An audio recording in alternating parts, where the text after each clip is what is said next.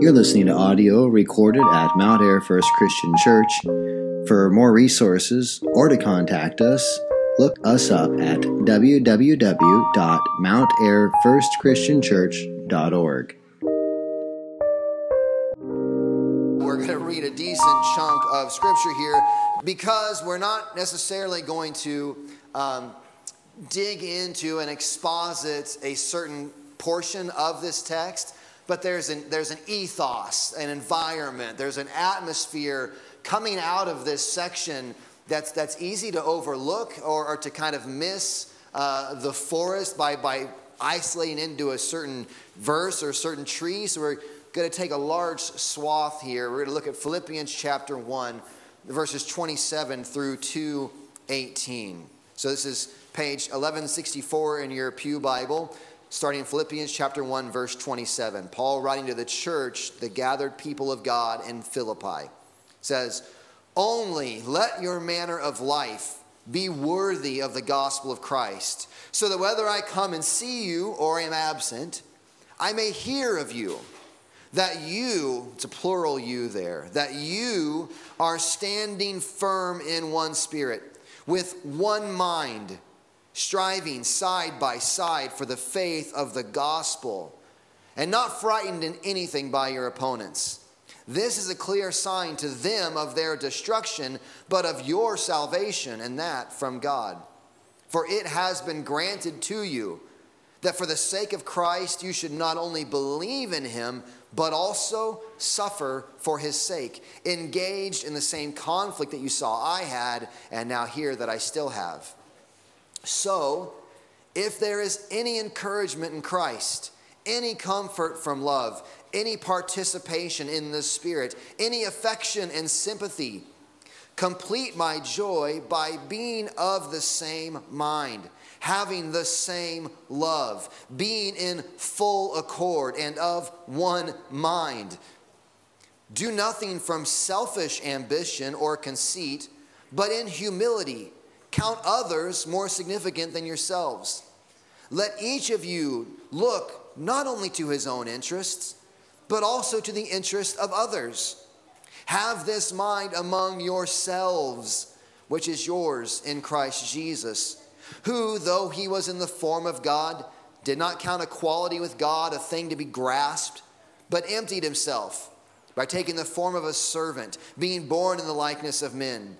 And being found in human form, he humbled himself by becoming obedient to the point of death, even death on a cross. Therefore God has highly exalted him and bestowed on him the name that is above every name, so that at the name of Jesus every knee should bow in heaven and on earth and under the earth, and every tongue confess that Jesus Christ is Lord, to the glory of God the Father. Therefore, my beloved, as you have always obeyed, so now, not only as in my presence, but much more in my absence, work out your own salvation with fear and trembling. For it is God who works in you, both to will and to work for his good pleasure. Do all things without grumbling or disputing, that you may be blameless and innocent, children of God without blemish, in the midst of a crooked and twisted generation, among whom you shine as lights in the world, holding fast to the word of life, so that in the day of Christ I may be proud that I did not run in vain or labor in vain. Even if I am to be poured out as a drink offering upon the sacrificial offering of your faith, I am glad and rejoice with you all.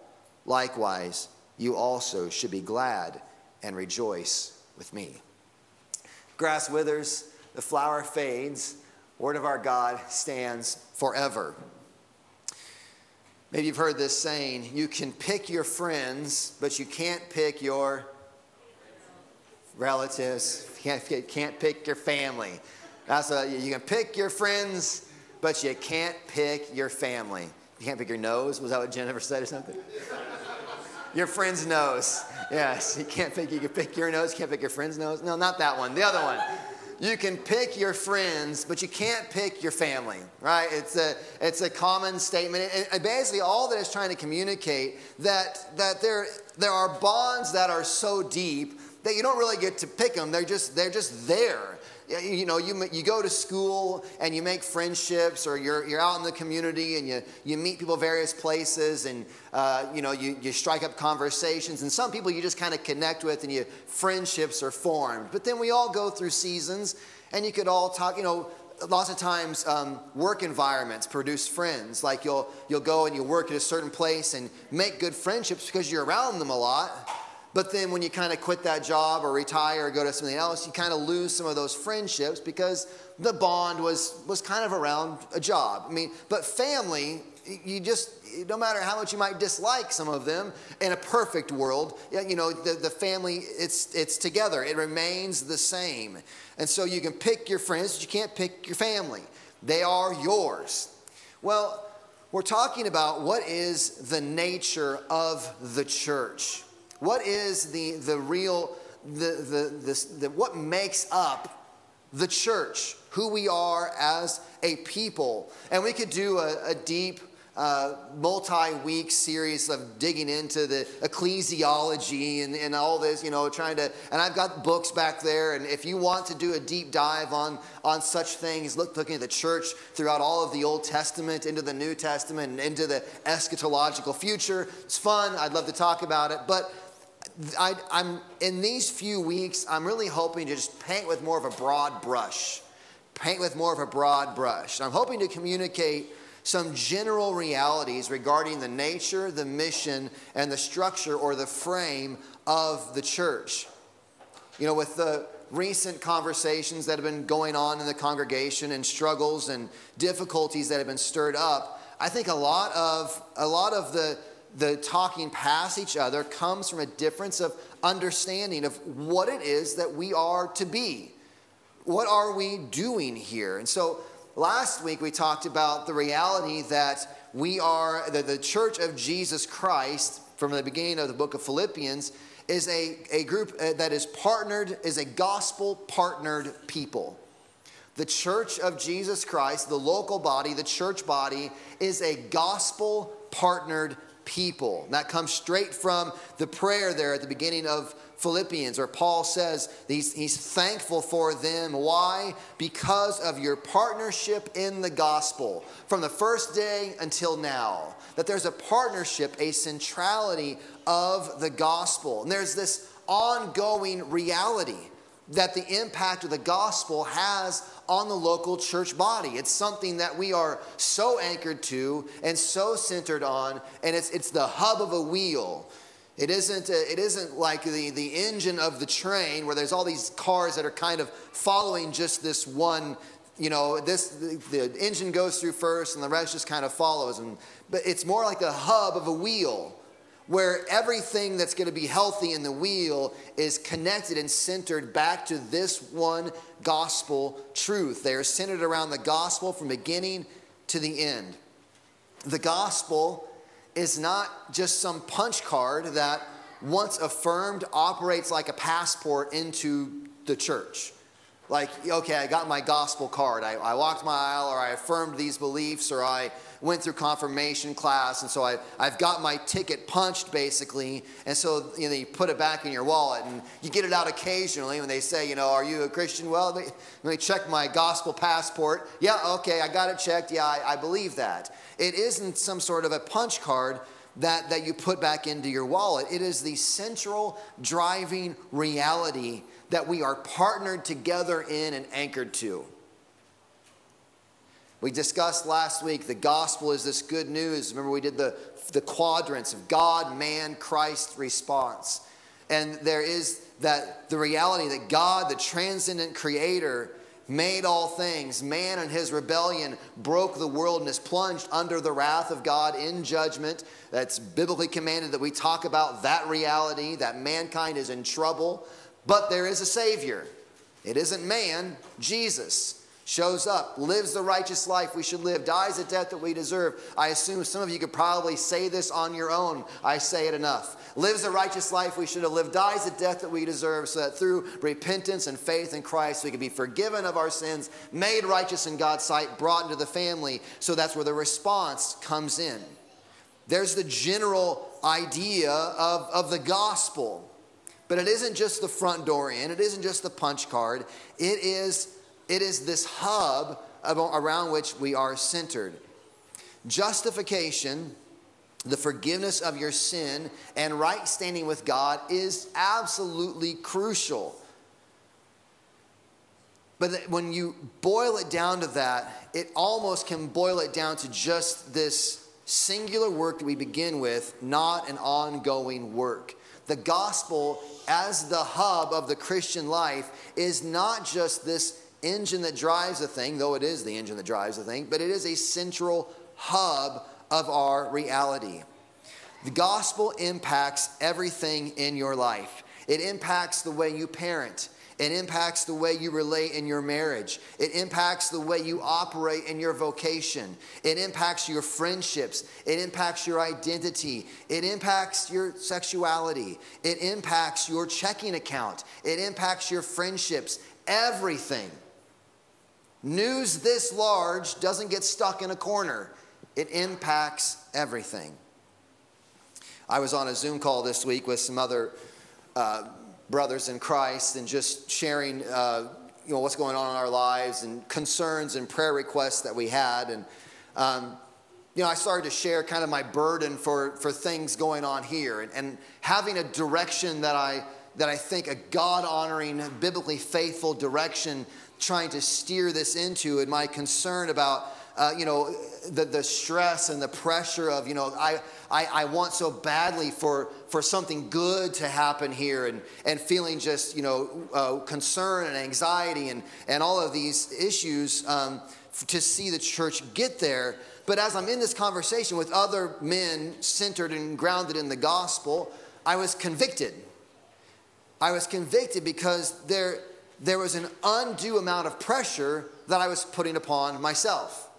There is this, what message, when someone is feeling that level of anxiety, what is the message that needs to hear? And because we are a gospel-centered people, the counsel was not, well, Darren, you have it within you, you can do this, it's positive affirmation sort of thing. It wasn't some sort of wise caution like, don't care about this too much, you got to, just make sure you moderate and take care of yourself. You could think of many counsels that could be given.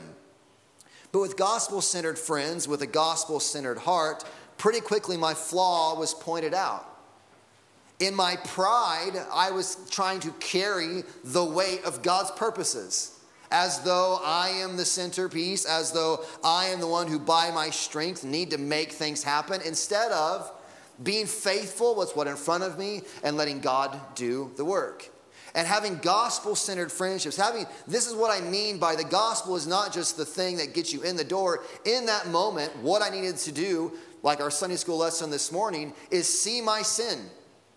See my pride, see my self-centeredness, see my self-reliance, and repent. It's a rejection of God. In the fall of man, I need to repent, see that Christ died for that sin, so that by confessing that, laying that out, turning from it, trusting God instead of myself, forgiveness, restoration comes in. We are to be a gospeled people. And a gospeling, you shouldn't do that with English, I know, but a gospeling people where we are living centered upon the good news. I needed gospel truth. Marriages need the gospel. And I don't just mean they need to repent of their sins one time, trust Jesus, and then figure it out. Forgiveness happens in the context of the gospel. Husbands and wives laying down their lives for the better of their spouse happens because of the gospel. Grievances being forgiven happen because of the gospel. Service to one another happens because of the gospel. The fuel to all of that is the gospel. The way you relate out in the community, the way you are with your coworkers, the way you are in your friendships, all of it influenced by the gospel. But we do hit a snag. How is all of that gospel application going to be fostered and worked into us? How are we supposed to, okay, so we have this grand idea that the gospel affects every area of your life. But when we walk out these doors, so we're here on a Sunday morning, and we walk out these doors, how is that application actually going to be worked into us? If the gospel truths are just ideas and concepts that we give mental space to, but nothing more, we're denying the gospel in its fullness of application. There is more than just mental agreement, but by what mechanism does it become more in our daily lives? When we speak about the church body, what do we think the connection between us should be? What does it mean? What is the nature of the church? What does it mean to be the church? What do we think the connection between us should be? And this is what I mean by the implication, the ethos of the text here in Philippians. We read this large portion, but think about all of the communal language that is there.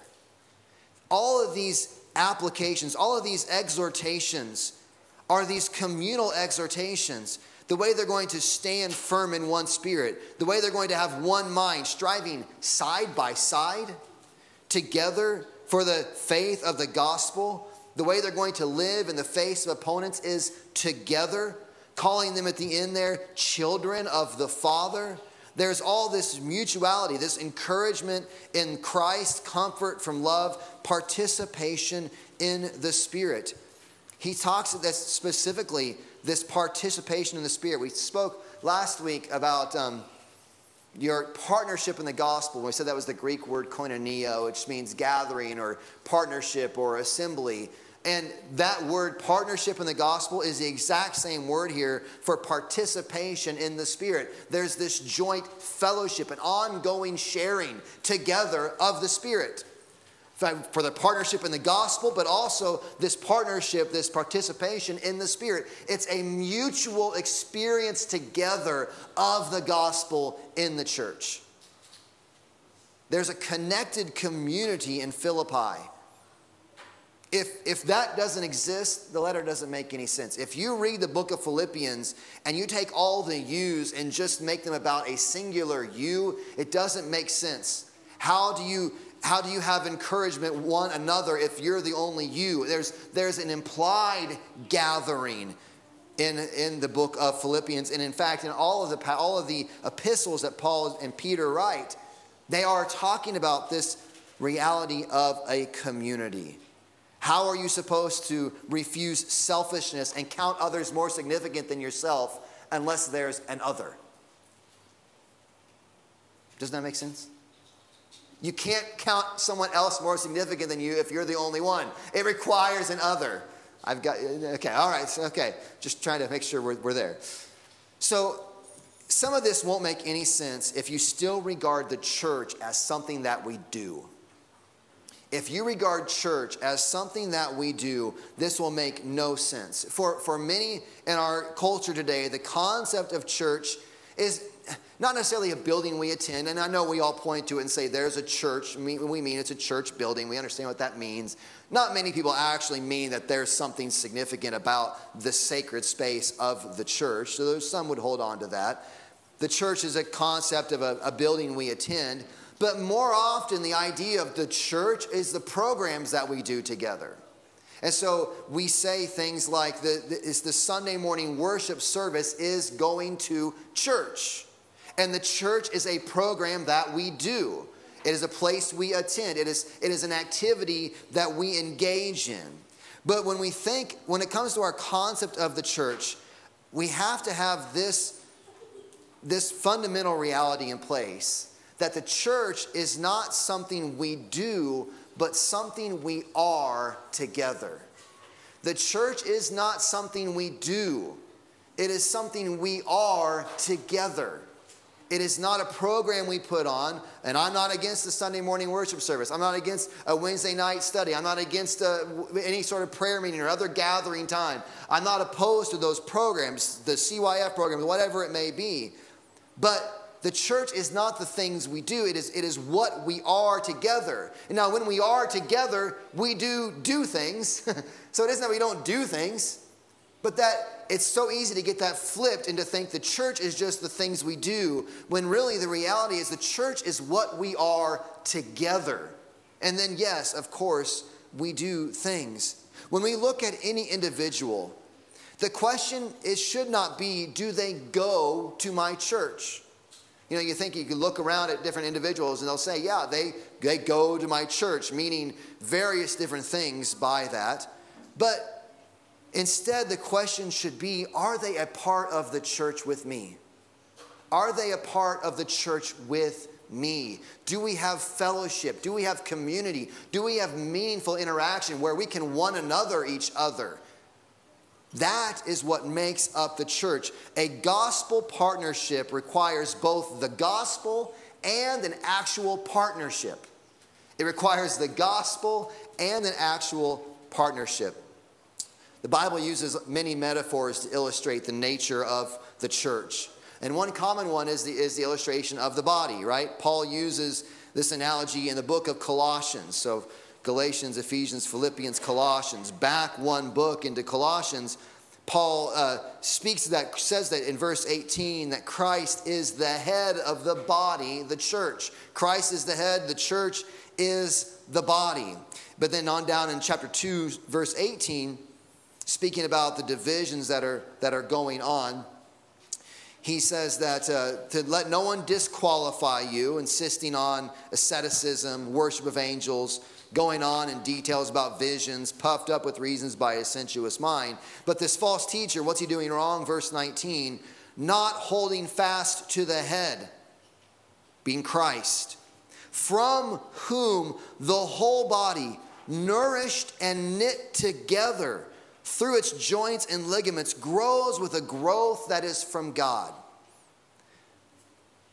These false teachers, they've lost Jesus and his gospel. And the consequences to this, from when Paul speaks about them, is that the whole body then begins to disintegrate, because all the ligaments and joints grow together only because of their connection with the head. They grow together and connected to the head. That's the illustration of the body being the church. A body that is not together cannot be connected to the head, right? It cannot effectively be called part of the body. So I got a gross story. Anyone want a gross story? So who's had their tonsils out? I mean, who's had their tonsils out? Adenoids, whatever, removed. Well, must have been had tonsillitis, whatever it was. And so Dr. Mitchell in Ringgold County Hospital cut my tonsils out when I was a kid. But they did this weird thing back in the, whatever it would have been in the 80s, where you could take your tonsils home with you.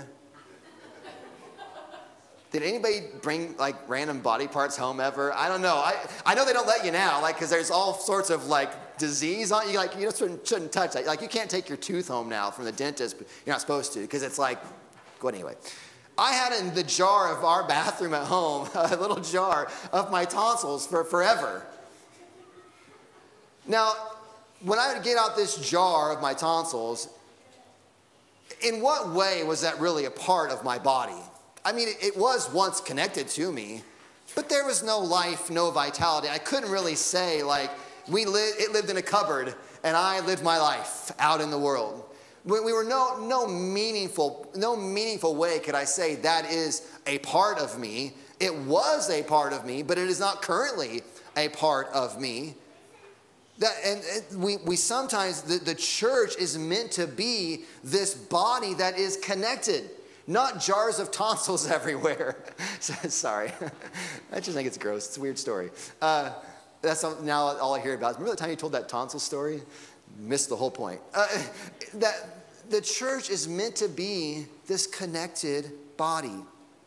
How vital is this close connection? How important, how pivotal is it? Jesus says it's the very thing that's going to set us apart from the world. In John 13:35, he says, they'll know you are Christians. It's like a little chorus, they'll know you're Christians, what? By your love for one another. How do you love one another if you aren't connected and around one another? That there's supposed to be such a unique care and concern for each other in the church that it causes pause in the world around us. Not just being pleasant, giving a smile as you pass by one another, but a deep love that comes from genuinely knowing each other, being honest with each other, mutually discipling each other, forgiving one another, and loving one another. Why? Is this just a command to do something, to be together with no benefit? So we're supposed to just be connected and then connected to the body. And here Darren is talking about these are all things we need to be, if we're going to call ourselves a church body in any meaningful sense, we need to invest energy in having genuine, fruitful, discipling, meaningful relationships one to another. Is this just a command with no purpose? Not as Jesus sees it. In Mark chapter 10, Peter, is that right after the rich young ruler? You know the story of the rich young ruler, and he walks away sad. And Peter says, Lord, we've given up fathers, mothers, brothers, sisters, houses, lands to follow you. And this is right after the rich man will not enter the kingdom of heaven. And Peter said, we've left all of these things. And Jesus says something very interesting to Peter. He says, I tell you the truth, that you, those who have walked away from those things, will receive mothers, sisters, brothers, houses, lands in this life, and in the age to come, eternal life. It's really weird. Like Peter's saying, we're leaving all of these important connections behind to follow you. We're leaving everything. And Jesus says, all that you've left, you really gain an entire, way more in following me. What in this life, he says that. What is he communicating there? He's communicating this reality that when you come into the family of God, you inherit a family. You may have to, and this is much easier to talk about in a culture that Christianity really costs you something. Christianity is beginning to cost you more and more in our world today. If you take a stand on biblical Christianity, turns out many people will not like what you say. And they'll let you know. It will cost you something, and you might lose friends. You might lose family members. Might say, if that's the way you're going to go, I can't go that way with you. It might cost you something. But Jesus' point is that when you follow him, you're brought into a family. You will receive 100-fold. Brothers, sisters, mothers, fathers, houses to go into. Where does that happen? In the local church. In the local church. Among us. So you have to ask the question, if someone were to be ostracized, come to Christ, and their family kicks them out, do they have that sort of a belonging among us? That should be our hope. That should be our hope. That when they come in, they've got hundreds, well, maybe not hundreds, we're a small town, small church. They got tens of mothers, sisters, brothers, houses to call their own. They have a real, meaningful, true belonging. Why do we do this? Why is Jesus calling for this? Because the reality comes for all of us that there is deep need for this sort of connection and support. Life is not, I know this is revolutionary. This is the most profound I'm going to say. Life is not easy. And it takes friends, it takes family, it takes those who are anchored in the same, people of like anchoring to live alongside with you. In these realities, an anchor fixed firmly in the gospel of Jesus Christ, producing a Holy Spirit-filled partnership and true meaningful belonging with fellow brothers and sisters that cares for our souls through all of the ups and downs of life. I need the church. It's what's funny, the role that I've been given as pastor, whatever that is, of this church. And I understand that, leadership is involved, but there's a very real sense. The reason why I want health for the church and to go directions because I need the church. My family, my kids, we need the body of Christ. No one is an island. We need this partnership and connection that will care for our souls through all the ups and downs of life. And it is the anchor that compels the church in its mission of looking out into the Ringgold County, looking out into Mount Ayr and saying, we know scores of people who need that sort of anchor, who need that sort of love and joy that is found in the fellowship. So what does this take? An embrace of the gospel and a meaningful embrace of each other. Time, commitment, covenant, a promise to honor Christ and to work to serve one another for his sake and for his glory. Let's pray. Father, as we have just spent a few minutes thinking on this morning, I pray, Father, that you would build in us a partnership in the gospel, a fellowship in the Spirit, partnership in the Spirit, participation one and another in the Spirit.